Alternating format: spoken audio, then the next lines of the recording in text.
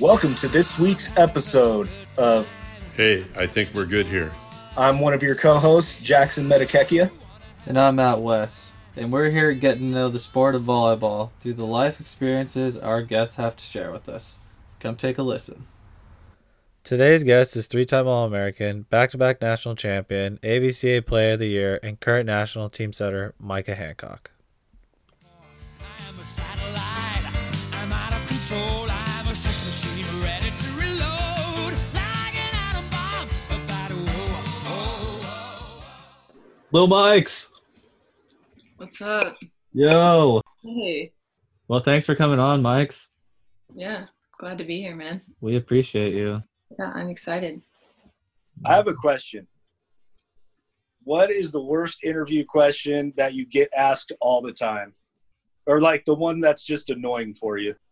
I don't know if it's like consistency based, but I think the worst question I think is after a match and it's like maybe we didn't do great and then it's like, well, why did you guys suck? And it's like, do we have to answer that? Like, what's the appropriate way to answer that question? So, yeah, that would probably be like up there on the no-fly zone list for me.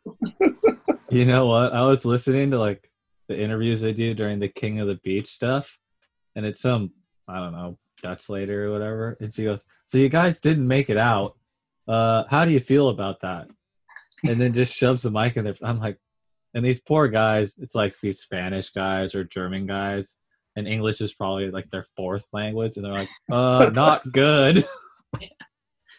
Like anyone else would answer. Yeah, like they interviewed Jake and Taylor, and I think Jake is probably the only guy in the world that'll be like, "I can't hear you," because everybody else would just be like, "Yeah, for sure, okay," like and just play along, and he just couldn't hear it. He goes, "Honestly, I have no idea what you just said, but okay, we'll see you in 2020." Just walked away. Bye.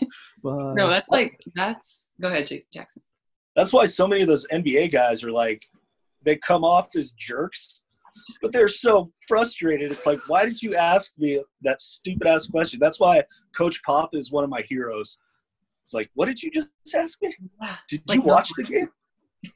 No mercy. And like, I was just going to say that, like, I feel like I need to start embodying that because it's like, why do I have to answer this crap? You know, Yeah. Like they're not, why should I? That's true. I mean, you could do it in Europe too and be like, yes? Question mark. Yeah. And just play it off for sure. Nice work, Jackie. Way to get it going, baby. All right, Matt, where do you want to start, Matty? No, okay. Let's just start from the beginning. Why volley? Like, what made you choose it when you were a little kid? I mean, I grew up in like pretty athletic family. Sports were like, just a thing we did. And I grew up in McAlester, Oklahoma, super small town. And my mom, short version would be like my mom introduced me to it. And she played like co-ed at this like local gym. Like, and it was like just randos playing volleyball. And it was like 35-year-olds. And I'm like 9 years old. Like, please don't hit me in the face, But like, I was like addicted to just like, you have this ball and it can't touch the floor. So like, that's fun. Immediately as a kid, you're like, heck yeah. So I think it started like super young age. Like I remember before I was playing in those co-ed like tournaments and like practices, I was like walking around the gym, whether it was like shooting a basketball or like realizing, oh, like I can just like throw the ball and then like just try to save it. Cause I thought that was such a cool play. It's like seeing my mom like go for a ball, But yeah, I started playing there and it became like, love it first volley, I guess you'd say. but yeah, I got into like competitive volleyball at 9 and played with my sister who is 3 years older than me. And yeah, I just fell in love with the sport. I think it was like volleyball and dance were my two choices as I got older. And I was like, there's no comparison. Like I got to go with volleyball. So. Were you already jump serving at 9? No, I did watch my mom and my sister do it for years before I started. So it was just a lot of like visual reps. Like I would see like what went wrong or like what was great or what was, good. And so I saw it a lot before I tried my hand at it. Did you grow up as a setter, or were you an attacker and then a setter, or? I did both my whole like career until college. And I loved attacking. Like I loved the all around game. I actually like was a passing opposite for like all of my club years. So yeah, I just loved being a part of the play and like, how can I help teammates out? And yeah, I love to attack. So that was a big change for me going into college. Yeah, that's like the most fun volleyball you can play is when you're doing everything. Yeah. Like that's the dream right there. Weren't we talking about it with – who are we talking about it with? Where like we thought more people would just evolve into a 6-2 and just get like two athletic setters that like could kind of set. It's like just let them hit. Don't worry about it. Dude, fingers were crossed in college because I think Coach Rose let me hit like one practice my freshman preseason. And I hit like 400 and I was like, hell yeah, like spot, I made it. Yeah. And then the next day, you guys, my legs were so shot. So mind you, like Penn State preseasons are like on another level, like 3 hours, 3 times a day, like each session's 3 hours. And so the second day I came in, I hit like negative something. And he was like, see, this is what we can't have happen. And I was like, oh, yeah, that makes sense. And so he definitely like, he wanted me to be like me and still attack, but just do it in more of a like every now and then situation and focus on distributing the ball. That's fair. Like be a setter. Right. Yeah. You got pretty good at it, so maybe he knows what he's talking about. Right. I trust him. You originally weren't going to go to Penn State, yeah? Yeah. Gonna go to Tulsa University. So like, or University of Tulsa, excuse me. My sister went there. And it's funny because that whole story, like, that's one thing I really like. I was talking to a group of like club athletes, and I think it was actually a webinar. And we were like, I was just saying, like, don't underestimate yourself, because I think that's like with the growth of a couple years in volleyball is it can be really beneficial to not shortchange yourself. And I think in it, like to an extent, I was like, hey, this is close to home. Like, it's familiar. It's a great school. Like that'll be the fit. And then I been in like the USA pipeline for a little longer, and I had like gone overseas a couple times, and I was like, this is actually like, I don't know, I wanted more from the sport and I wanted more of a challenge. And I was actually able to do that because the head coach at the time left, and I was like, hey, like this is kind of like a big part of why I chose to come here. And they actually released me to go look at other places that, I mean, I got lucky because there was a scholarship available at Penn State, but they allowed me to look around, and yeah, it kind of fell into place. What? Were there other schools, or was Penn State the one that just stood out the most? So I looked around, like it's funny because I don't think a lot of people know this. I actually was like, I'm going to go to Texas, man. Like these girls are physical. It's close to home. Like my parents would love that, and Jared Elliott's just beating himself right now if he's going to listen to this. Seriously. Well, and it's funny because we were in contact, and it was like, man, I wish we could offer you a scholarship because we take her. And I was like, but no, it just strangely, like the setter who was at Penn State as a freshman quit volleyball. She like had reached her like limit with volleyball. I think she didn't love it anymore, and so she left, and that actually opened up a scholarship spot. It was meant to be. Yeah. I would say. You were meant to be a Nittany Lion. Yeah. Oh my gosh. What are the odds? How many girls in your career quit the program? Because we all know that the Penn State program is a very intense environment. Well, this is what we hear. I guess we don't know it, but it's a very intense environment, and if you can get overwhelmed very easily. So how many girls do you think quit in your time there?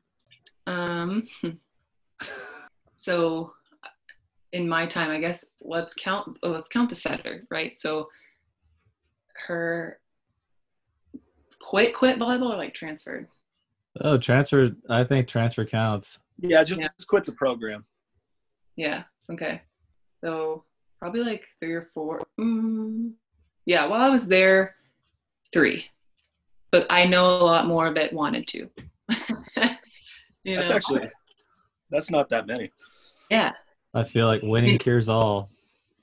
And, Yes, and, and that's the thing is we had a lot of people that were driving to that excellence. Like they wanted that taste, and so it's tough, man. Cause I like sophomore year, I think I told my mom like, man, I'm not happy. Like something's got to give. Yeah. I was wondering like, could another university give me what I'm getting here? Would I grow in a similar way without, some of the crap that's going on?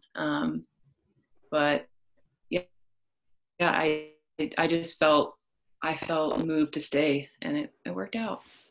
So Jackson and I, before every podcast, discuss what theme we want to talk about with our guest that we feel like embodies them the most. So, for example, with Jordan, it was pride. We felt that pride was something that she took on a lot, obviously, because she's from Nebraska. She played in Nebraska Junior. She went to Nebraska. She's Big Red Nation, like all the way. And something that we felt would be a topic that we could discuss with you is like strength and personality, because you can't go to Penn State and not have a strong personality and survive, let alone succeed, So what we're curious, I guess, is like what created that personality where you're like, okay, I know all these things about the program. I think I can handle it. Like, where did it start? And then throughout it, how did it develop? And like, okay, I'm even stronger in character.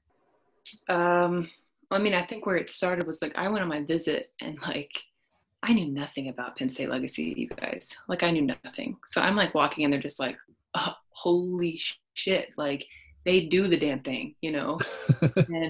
and like meeting with coach, and he was like, yeah, like I'm gonna be honest with you, like it's gonna be hard. And like I'll never forget the first day of preseason. He was like, you're gonna hate me.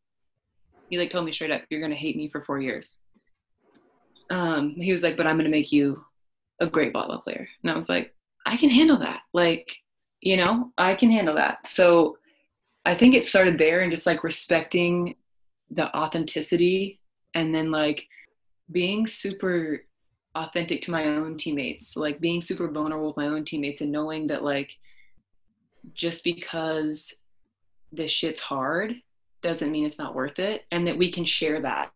No one's got to do it alone kind of thing. And a lot of times, like, I would say I learned that like end of sophomore season, because you learn too growing up, like you got to keep it inside. You got to like be strong on your own, and like no one needs to see you sweat or cry or whatever. And it's like, it's so bogus. Like it doesn't make you stronger. It doesn't make you weak if you show it, it's like, yeah, I just think for me, it was like finding that like trust with certain players and being able to like, we all needed that at other times. Like, hey, do you need help right now? And it was like that hand of like, I need help. I need you guys to do your jobs. There was like that standard. And yeah, I just think it's funny because I would say like mental toughness is like super important, but I think that there is a stigma around what being mentally tough is. What does it mean to you? Being mentally tough to me is, I mean, it encompasses a lot of things. I think that like I was saying, like, I think you have to be vulnerable. I think you have to like be aware enough to know, hey, I'm struggling, or I can see my teammates struggling, and like just being like taking that first step of awareness, you're not denying it anymore. You can move forward. You can take an action step. And that just frees your mind. I think that's kind of how I would look at it, is like, having a plan and knowing what road to take. But I think that people think it means you can't ask for help. Sometimes people think it means like, I'm here, don't talk to me, I'm good. And it took a while to learn that.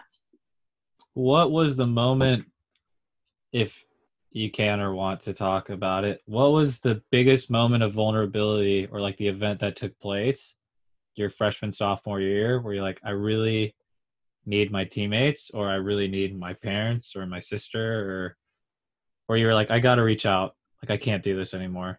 I mean, I think, yeah, I would say after probably my freshman year, I had like a couple teammates on the team that I felt like I had a nice space. I had a nice space there. And I was like, yeah, like, I'm not happy. Like, we lost.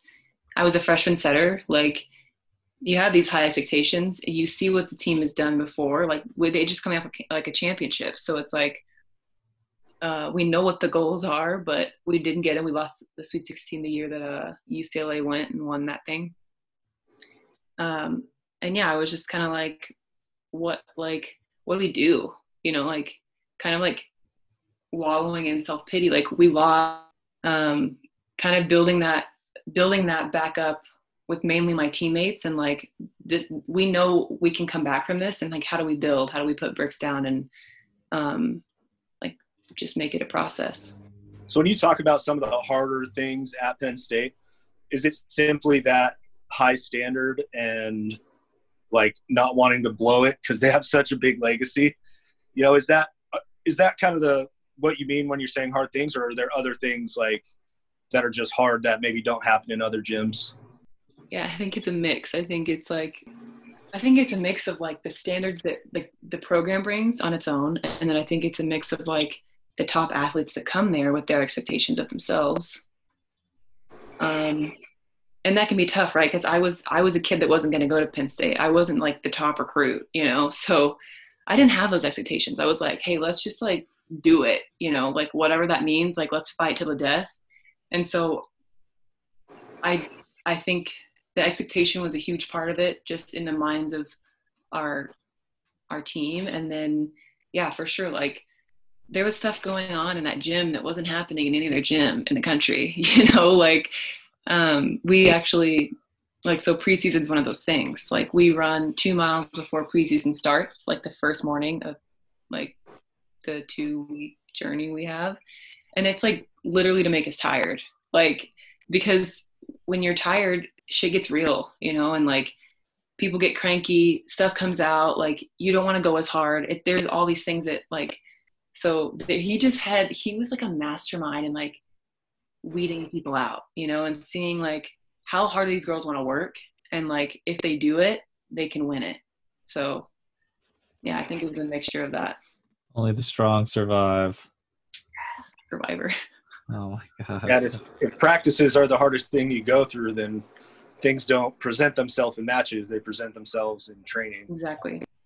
When I was like playing in college, everybody would always come to me and be like, wow, I think you're a good setter. Or sorry, I think you're a good server. I think you're a good blocker. I think you're a good defender. And I was like, tell me what I want to hear, because I want to hear that I'm a good setter. Right? Right. You're but such nobody, a good athlete. Yeah, you're such a good athlete. And I'm suspecting that it was pretty similar to you, because the one characteristic that stands out is like, wow, she's so good at serving. That left to right hook is just so good.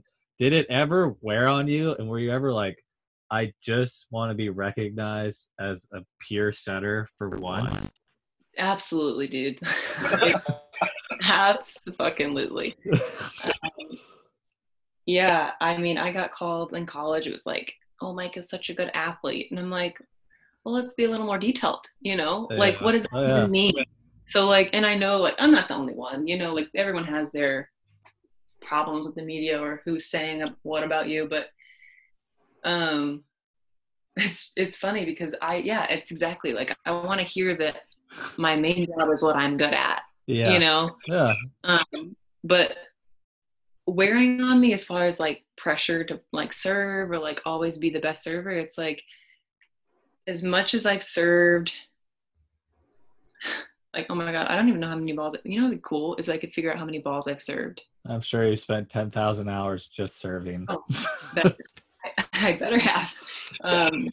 But yeah, I never like felt pressure to be like more of a server than a setter. It was just like, it's for me, I would always take it as like, no matter what's going on, it's like, that's an addition to what I do. Like, right. You know, I'm not trying to like be this, like, I just kind of took it for what it was. Like, yeah, people like to watch me serve and they want to talk about it and cool, but like, I know that I have to get better in all aspects of the game. So right. I just try not to get caught up in that, you know? That was like your niche, your market niche was like, oh, I'm good at this, but it's not all I am. Mm-hmm. What part of your career did you move to Zone 5 serving? I'm assuming that you started out from Zone 1 just like everyone else. Yeah, I think that was mainly a college thing because so I have my club coach and high school coach. He coached me for 5 years. His name's Edgar Maraku. He's Albanian. He played Albanian national team. And he's the guy that like literally taught me all the basics about volleyball. Like my mom did, but like he really like fine-tuned me as a player and like attitude-wise. So shout out Edgar Maraku. But I would always serve from like one or the middle of the court. And it was just more about like consistency and like because I was hitting it so consistent in high school and club, like it wasn't really like I didn't need like that extra edge, you know. And then when I got to college, it was like, hey, well, let's try this. And then we were just serving so much that I like developed that like, okay, well, when it's a bad toss, you can just chop it. And like a lot of times those bad tosses turned into points because it was like pass or hitter, you know. So yeah, I would say college is where I really developed that. So here's my question to you. What changed in your off season between your sophomore year and your junior year, both personally and as a team, that took you to a national championship level? Or was it age, just evolution of personalities, getting to know each other better, or a culmination of a lot of things, or what? Yeah, I think that we were all pretty broken that we had gotten to the Final Four and didn't win it the year before that. So sophomore year, like freshman year, we lost Sweet 16. Sophomore year, we get to the Final Four, lose out.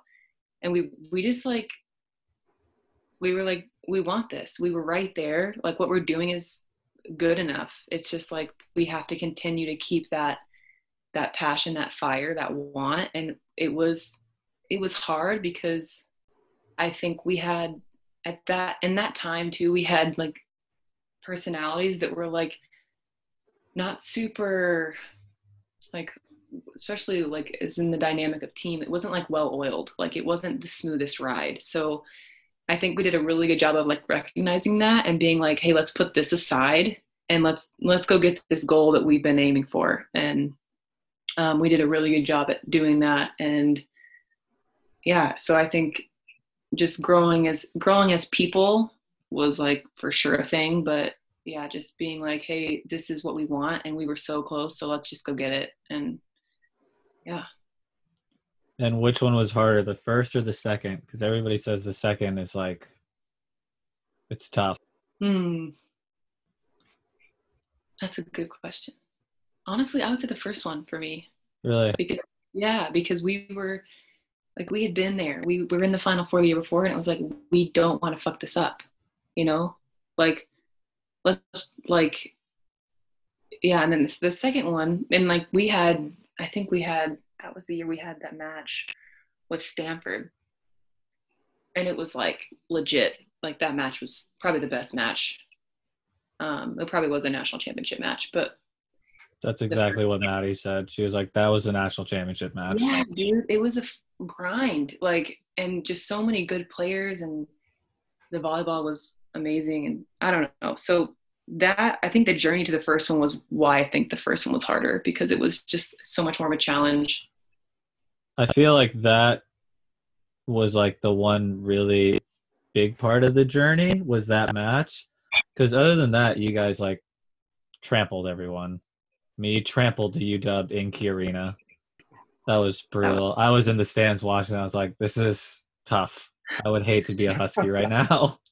I will never forget watching that match and being like, we were all like, there is literally no blue in the stands. It was like all purple, like a sea of purple. And we were like, what's going to happen? You know, like nerves were definitely there, but it was awesome. You guys torched them.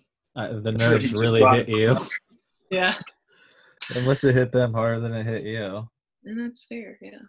What was different in your character and personality going into the second one? Because I'm sure there's this aura of, I don't know if there's an aura of confidence or what you're feeling, or did you even go back a step and think like, just because we won one doesn't mean this one's guaranteed. Oh, for sure. I think I have that. Like when I started my career and being like, I want one of these because this is like what Penn State does, and like how fun would it be to be at the top, you know, and like work so hard for something. And so when I thought about that, it's like I know that there are all these things that can work out, and they're just like some things. I really think some of it's like a little bit of luck to win one, you know. Undoubtedly. Undoubtedly. So like. You just think like injuries, the right call, the whole like the matchups. There's for sure luck in it. So, and like knowing that too. So like seeing, like watching like the history of Penn State and like seeing how they won and like, yeah, they were beating the crap out of people, but like knowing, being in my own journey and being like, hey, this is like way harder and you don't control everything. So it was like, how can I control what I control?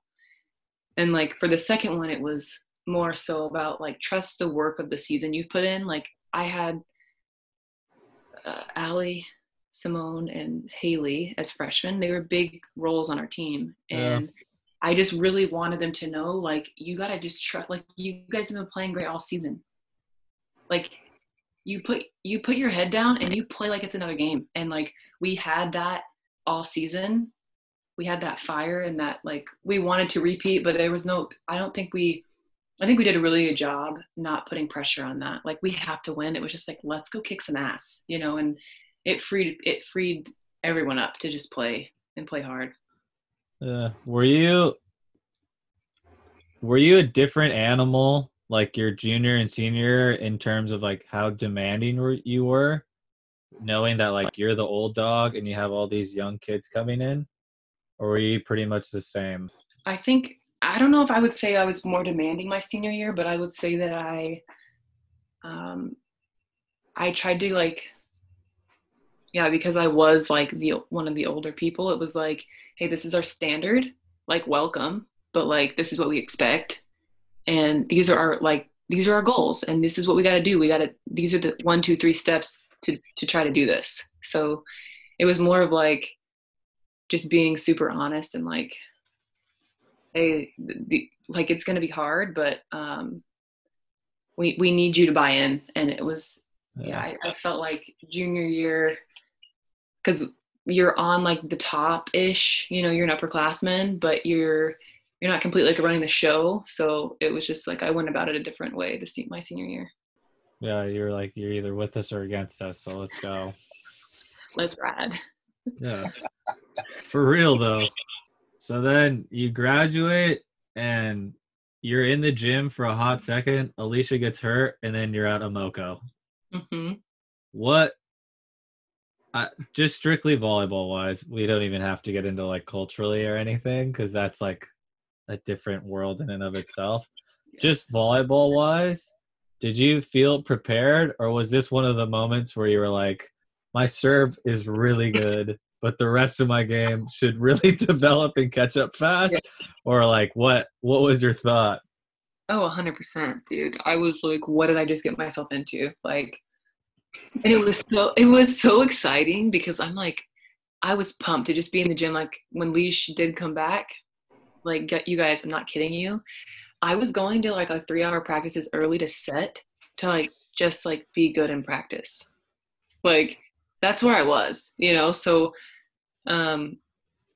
it's so funny because she was coming back from like an injury, just like getting touches, and I'm like trying to like, you know, just get to like, can I be good enough to set good in practice? And it just showed me that there's like a new ladder to climb. And I think at some points it was like devastating, and at some points I'm like, you know, this is what I loved in college. You know, this is what I chased in college. So like, why is my mindset change? And so yeah, it's just like something new to tackle.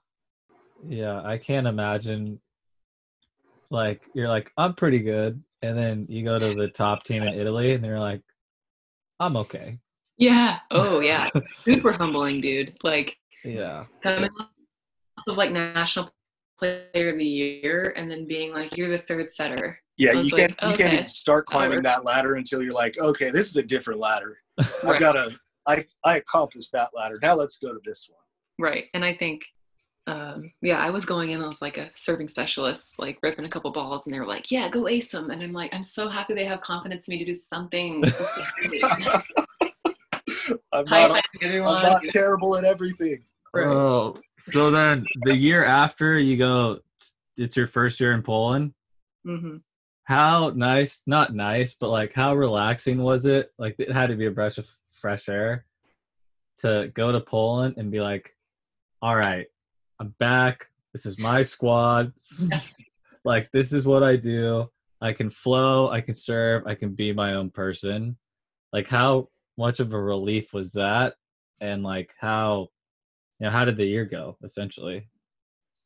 I went pretty well. I had an Argentinian coach, so a lot of the people that know the guy I'm talking about, Juan Manuel, he like loves to train volley, loves to train in the gym, like weightlifting wise. And he made me so much better just because I wanted extra reps and I could do that. Like we weren't playing any like Chev or Champions League. So it was like I was getting tons of setting reps, like high ball, like, the high ball, and so Yeah. super important things I like wasn't really doing at Penn State. Like I was setting like the medium go, and there's just like parts of my game that I really got to hone in on. And like you said, like feel free to play and like do all my skills and like try to lead. And that language barrier is ridiculous, but Yeah. no, it was a lot more comfortable. But it just allowed me to learn. I wouldn't say like I just like thrive in a comfortable environment, but like it helped me, get the time under my belt a little bit. Well, for sure. Having like an ounce of freedom is always a pretty liberating thing to Yeah. just be yourself and have a little bit of personality for the first time instead of like walking to the line with your hands like shaking. Yeah. You know what I mean? Oh yeah. But I think what people don't realize is obviously siding out is an incredibly huge part of the game, and like it always will be at any level. But quality of setting in transition essentially separates you from like 8th place to 1st place, Mm-hmm. right? So like you were just talking about high balls, like even if it's imperfect pass hitting high balls, like you had 2 girls this year that like imperfect pass are like, give me a high ball. Let me just tee off. Mm. But how different was it going in to Omoko or Poland or in the USA gym? And you're just like, okay, not only do I have to be perfect inside out, but my transition setting has to be like spot on or we can't score. Right. Like what was the difference in like, not pressure, but like a little bit of pressure of like, I have to be not just good, but like really, really good. Yeah, it's tough because I still like I would say even last summer it was like, you got to read, like you're getting some like Barch is coming at your back line with like her heavy ass arm. People are digging the ball, like just trying to dig the ball, and then I'm running it down and trying to set a go ball. So like, you just hope there's no spin on it, and like it's just it's really difficult because you have to fight that. Like you have to get out of that mindset of like, oh, I have to be perfect, or like this ball needs to be perfect. As long as it's like off the net and there's like a little hang, little love, we call it, like they can go for it. But for sure, there are times, especially like maybe you're doubting a little bit, like, hey, That's the worst. yeah. And it's like, how does that one bad set not turn into 3? Like you got to have a like, what did Sue say? She was saying, like, don't sit in your shit, right? Like you shit, you're aware of it, you get out of it, and it's just like, it's super powerful to have that mindset. And okay, the last perfect ball, it wasn't great. So now what's going to happen with this trans ball? And it's like, you just have to, you got to figure it out. Yeah. You got to be aggressive to it. So definitely reps help though. Who was it? That's this sit in your shit. Do you guys know who Ken Revisa is? Yeah. Yeah, so he is a sports psychologist. He passed away a couple of years ago. He's a sports psychologist at Cal State Fullerton, and he worked with Andrea Becker with the national team. He used to come into PEP a couple times a year, and he always used to say, like, the most important thing is, like, the circle, right? So, like, it's the one point in time of, like, you get to when does the play end, when does the next play start? And that circle is your chance to, like, reminisce, essentially, on what just happened.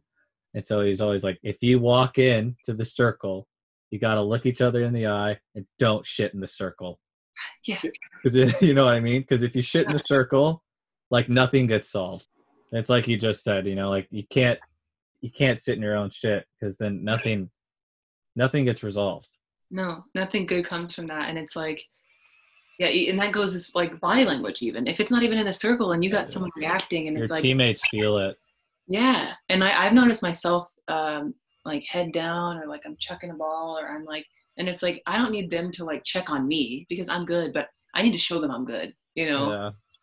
It's really important. Yeah, people can feel confidence. Oh yeah. I mean, you can How walk do into a you think gym. you did in sorry, Matt. No, go ahead. How do you think you did with body language that first year in Italy when you weren't the starter? That must have been pretty challenging. Yeah, I mean, it's funny because it wasn't challenging in the sense that I knew I shouldn't be starting. Okay. Yeah. So you know what I'm saying? Like I have the awareness of like I got a lot of work to do, and I'm okay with that. Like I'm here with it, but I'm also like I'm hungry, and I know that I need to be a good teammate. I need to be like if Leash needs something. I can't remember my other setter's name. She was Croatian. She was really cool, but yeah, like I just wanted to be the best teammate I could and be like, what would I expect these girls to do for me if I was starting? Because I think that's super important. But I, actually, when I left the team and like got the rose and was like, bye, the whole stadium, and my club told me like, you're like one of the best teammates. Like you have great character. And I was like, thank you. Because like you said, it is challenging. There were times I was like, damn, like I just want to go out there and serve and play and, have my little moment, but I couldn't get caught up in that, Yeah. That's probably the best way you could handle that. Yeah. Think about the people around you. Yeah. So then year 1 in Poland, it gets better. You're starting to develop. And then year 2, you're coming into your own. Yeah. Like you're finally it's essentially your junior year of playing abroad. Right. You're coming into your own and you switch teams. Mm-hmm. And you're now on a Champions League team? No. What style of team? So it was just the same. It was just Polish. Oh, decent. So even better. You get more time to train. Exactly. Yeah, so you're loving it. Mm. I mean, the thing was, it was cool. Like the city was such an upgrade. Like, so first year I played in Dąbrowa Górnicza, and the second was Wrocław. And like Wrocław is a huge city. And they've actually held like quite a few FIVB tournaments, but like you go in the city and, oh, do you speak English? You're like, of course. And I'm like, wow, like last year I would have been like, there's no way I can get around town or go to a restaurant without like just pointing at the menu, so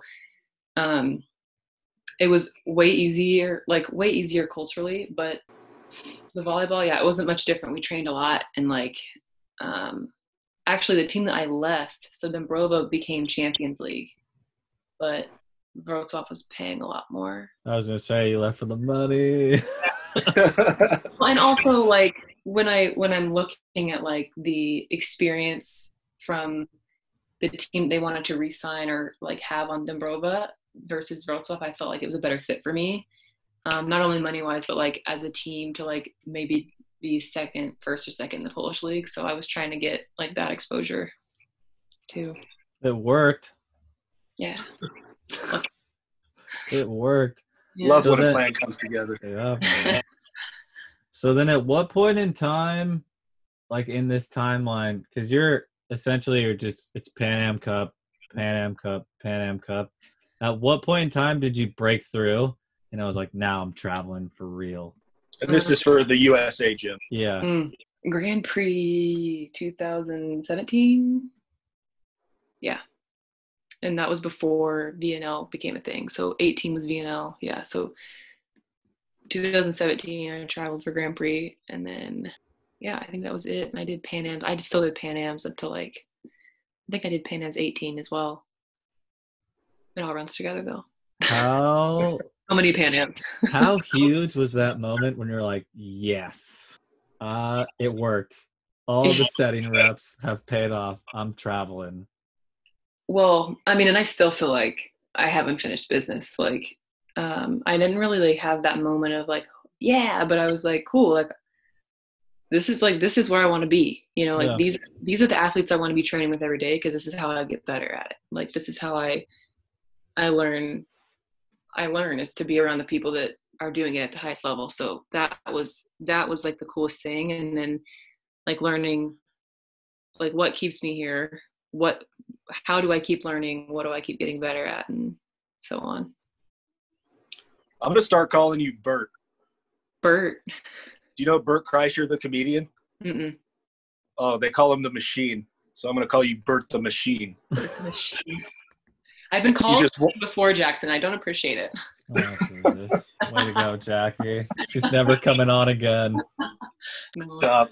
So then after that, you went to Monza, Mm-hmm. 2 years in Monza, Yeah. and you played for Flasca. Yeah. I have heard he's like the best guy ever. Dude. Rest in Super- peace, Flasca, Yeah, by the super way. freaking It's heartbroken. yeah. Because we had, like, as a setter, as a setting coach, he probably did most for me in my pro career, because he just was like, he let me be me. And then in practice, he was really good at being like, hey, like, you aren't setting long string from this zone or this, like, let's work on that. Like, your bread and butter are these 3 things. And like, just being aware of I don't know, like the open communication we had was so dope. And so like, people underrate that so much. For sure. And yeah, so it really sucked, man, when we like had a great season. We accomplished all the club goals, you know, and like they were super happy with us. And then I think I was in California when I heard that he had passed. And his wife was a sweetheart. He has 2 kids, and it was just like gut-wrenching. What's your best Miguel Flasca story? On and off the court. On the court, I just like loved, okay, it's funny because normally I wouldn't say I love like how emotional like foreign coaches are, but like his was so genuine, like, because it would be something that we were working on really hard in practice, and when it clicked in a game, he would just do like the fists up, and there are like so many pictures of him just like, like, we did it, you know. And it was just really cool and authentic. Off the court, I didn't have like a ton of like outside of the gym stuff with him, but like we definitely had a lot of really good conversations. And I think just like all in all, like the authenticity of like who he was just really refreshing, and like his family, and it just, you know, he lived it. It wasn't like a show or anything. You really live for truth. Yeah. I've noticed this a lot. This word authenticity really comes out in your speeches, huh? Yeah. Also, I do tend to rant, so sorry. No, it's great. Oh, it's good stuff. It's exactly what we want. It's exactly what we want.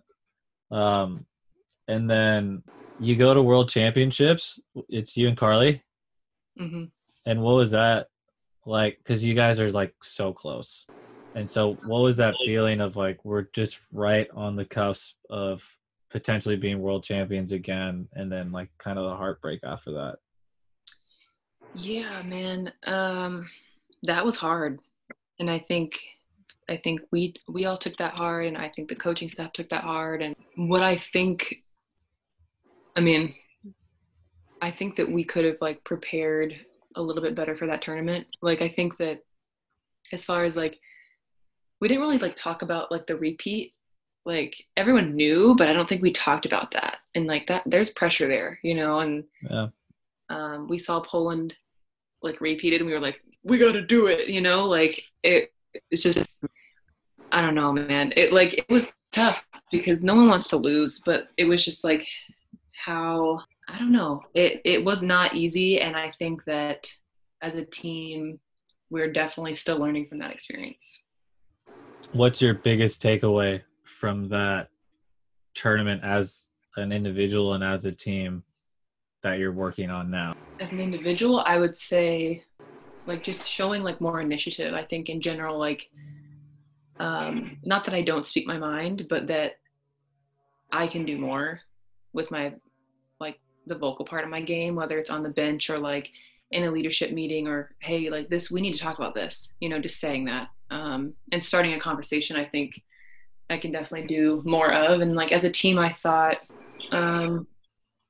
like that was kind of like a general theme for us, was like talking about like what was not working, and now we're actually trying to like cultivate a better culture, and like how that's a theme, like we need to talk about stuff when it gets real, and like there is there needs to be work done, and like everyone on this team has a voice, and so we're making strides to do that now, which I think is going to be really cool. I'm excited for it. We actually are doing work we should have done years ago, but okay, you can't should yourself, so like we have another year, right? Like we have this corona pandemic going on, so like we're using our time. It's pretty cool. Yeah. And when we talked to Jordan the other day, she was saying like she's talking about all these things, or not all these things, but things that she wants to work on and get better at as a teammate. And like questions they were asking, or you guys were asking each other, is like, who are you and what do you stand for, essentially? So we're going to ask you the same question. Who are you and what do you stand for? Yeah, I mean, I think I am just I'm trying to embody like the best I can be, like be my best self for the people around me, because I've learned in life and in sport that like if you're not preserving yourself and like doing your work, you're not helping the people around you. And so I think like, trying to have like a high moral code and like, be a good whole person and bring that to a team is super important. So I definitely try to do that. And yeah, I stand for authenticity. Like I've been saying, like I think it's just who I am. And I think I try to be pretty transparent in what I'm about, and I'm pretty flexible, I want it to be an open conversation. So yeah. Well, it works for, hey, it's who you are. It works for me, but I was just curious. We're going to keep having hopefully more national team athletes that come on. I'm going to keep asking you guys the same question and see where everybody stands. Oh, it's a great question. Because I think, it's, Marv says it all the time. It's not where you are, it's who you are. And so hearing, potential Olympians talk about who they are is great, because I think Jax and I are both curious, and I suspect our listeners are curious as well, because they're listening to you guys talk, not us. But yeah, selfishly, I'm just trying to learn from you guys. So yeah, pretty much. I mean, I think that's super important though. Is like everyone needs to have that. Everyone needs to have that hunger of like learning, and so like asking that question, it makes me think about it. You know what I'm saying? Yeah. Like it makes me really like look inwardly. And I don't know if you guys ask yourself that after you get off this podcast, but I mean, the fact that you're asking it, it's pretty cool. Every night before I go to sleep. Yeah. Who am I? Who am I? What do I stand for? No, but yeah, you're right. It's definitely a perspective-driven question. But so here's my next question for you. You walk into college. Who's the first person to give you the business in the NC2A? They just worked you. Like mine was this guy, Jay Petty. I mean, this guy wore like he wore a little towel on the back, and he couldn't really jump. You could stick a credit card under him, and he went block out on me about 22 times in a row before I figured out maybe I should just take line.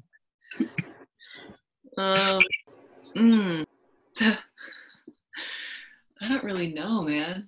Like when I first got to college, you're asking a lot here because this is like pretty deep. We're the same age. Recall. I know, but like, I'm just thinking like, okay, the first time I played was against, it was like a preseason tournament. We played USC, we won in 5, and it was my first game starting. But like, nothing really happened. What about at any time in your career? Yeah, nobody's ever worked you. Nobody's ever just dropped 30 on you. 30? Well, not on my side. I would say like I was gonna say Carcelo used to just drop 30 like whenever she wanted. But yeah, I would say like it was more like defensively versus blocking. Like, well, that works. She would just like be chopping balls, and like we didn't have a lefty in our gym that was doing stuff like that. So it was just like, okay, well, I'll go here. And then she was hitting like the 10-foot line. And I'm like, well, I don't know what to do, like, but she was so fun to play against. And now to play with her, it's come full circle. That was probably And pretty nice. what's your best Coach Russ Rose story in the gym and out of the gym? He was like he got really fired up in the tournament one year. And he came, like, he got off the bench just like on point 24, and he like was like, Micah, come here. And I was like, what? Like, I'm in the fucking game, And he's like, I'm not going to disclose who we were playing, but he was like, we're going 5-0, like, because he had kept a running record of how many times we beat this team, and like was so happy about it. And I was like, dude, like, we're in the game. Like, can't you just hype me up after, But it was just so, like, so funny. That was on the court. Off the court, I mean, like, the thing is, there were so many moments that, like, he was just like, the thing is, I'll tell you, he is epic. Like, one-liners, man, that guy will, like, just zing them. And you're like, dude, I was not prepared for what you just hit me with. And literally nonstop. I actually talked to him and his son, like, probably 2 weeks ago, and like, it's just still alive and well. Like, it just doesn't stop with him. That guy's a machine. Oh yeah. Oh yeah. I went to his like 40th anniversary last summer. And it's so cool to like hear him like give speeches, because guys, he like wings it. He doesn't even but he knows what to say. It's so 40 years, Micah. I know. 40 years. The amount of like, I know it's a lot of years, but just so much respect for, like, he does it for the people, and it's funny because people can say, oh, like, he's been so, lucky. He's worked really hard and he's like won a lot. He's got the results. So it's easy to say that he enjoyed his job, but he's like, the amount of women that came back on his 40th to like just celebrate him was like jaw dropping. Like, and forever your lives have changed, like, you're impressionable when you're in college anyway, but like the amount of like discipline and work ethic he like instills in people, it's pretty cool. What's the biggest takeaway? Like, could be whatever, because we agree. We talked to Jordan about this too. We think college is like the most pivotal time in a young person's life. What's the one thing that like really stood out that you took away from college that will forever change who you are? A lesson learned, a failure, a one-liner, whatever. All right, I got one.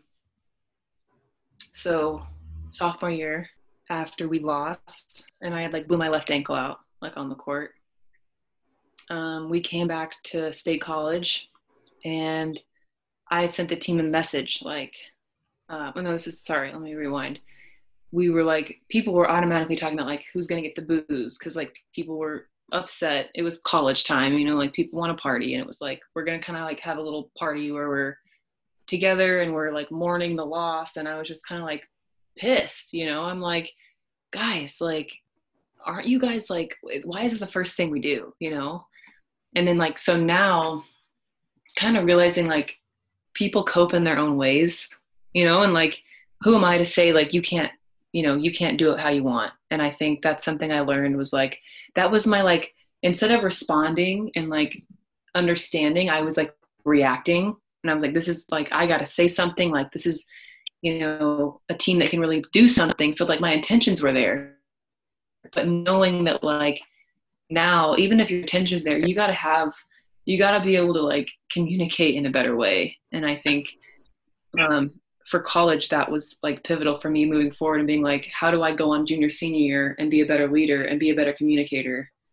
And that followed me to here. It's a big deal. It's huge.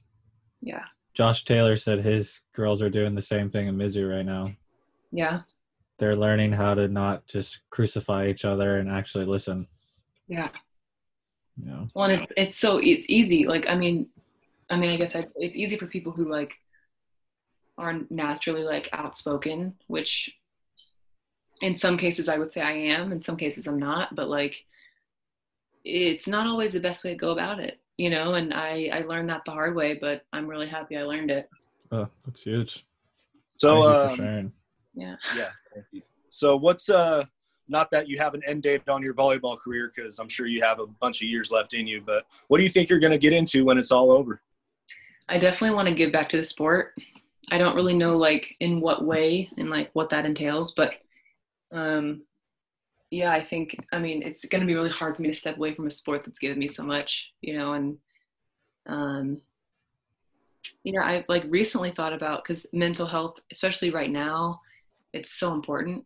Not only because of the pandemic, but because like in our team, we're talking about that and we're trying to, you know, get someone on our staff.